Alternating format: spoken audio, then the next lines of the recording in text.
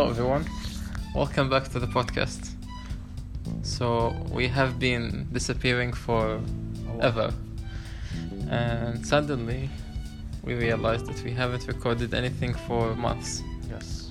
And our very loyal listeners and worldwide audience should listen to something from us. Yes. That's why we are telling you about our public beta. And with me is Muhammad Rabi. Yes. Hi everyone. So, actually, we missed you all, and we really are excited. So excited to start recording again. And as Abdullah said, we'll talk to you about the public beta. So, yeah, go on, Abdullah. Yes, and in fact we are now working on our new hinge.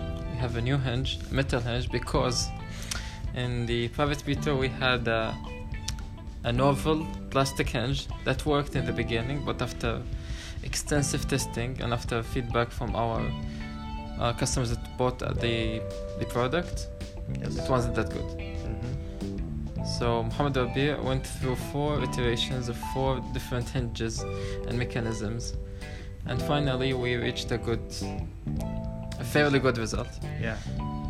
Totally. which is he's working on right now. Now he's doing some sewing oil stuff, which he shouldn't do actually. You shouldn't do sewing oil before painting. Really? Yes, Okay. so you should wash it now. Anyway, talk about the hinge. How did you find it, and So. how many challenges did you face during the design process? Oh, so many. So during the design process, I have faced a lot in terms of which hinge will be good to fit in our frame. So starting with that question, we purchased 4 hinges, 4 metal hinges, 4 different metal hinges, and we tested all of them. And finally, we got the last one to be working, and we did many iterations until it worked. But at the end, it worked, and it's so stable with high stability to the frames. So And that's the sound. That's the sound when it closes. It's very tactile and addictive. Yep. You'll not wear your glasses, you'll just close it and open it. Yeah.